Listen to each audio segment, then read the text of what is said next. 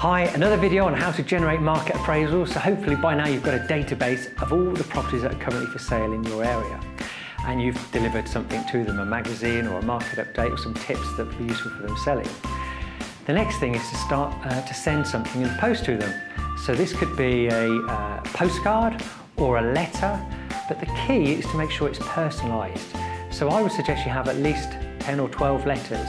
So you could have a letter that goes out to people who've just gone on the market, a different letter for someone who's been on the market for 4 weeks, 8 weeks, 12 weeks, 16 weeks, and 20 weeks, 24 weeks, and then a letter that's sent to people who have had a price reduction, or the sale's fallen through, or they've just decided to take the property off the market. And those letters need to be tweaked and personalised so that you can say that I've noticed your house has been on the market since June and the year with this agent and that at this price, and that I noticed that you've also just dropped the price.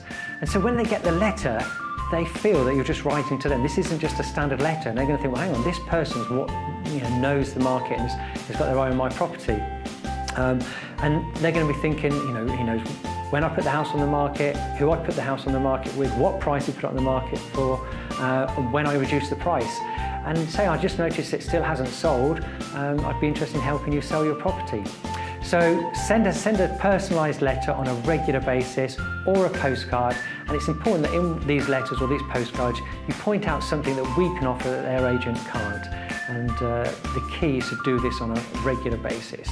So it might not get a reaction on the first letter or the second postcard or the third one, but by the fourth and the fifth you're certainly going to get a response. People are going to be ringing you saying, I've got your letter, can you come and talk to me about selling my house? I hope they find that useful.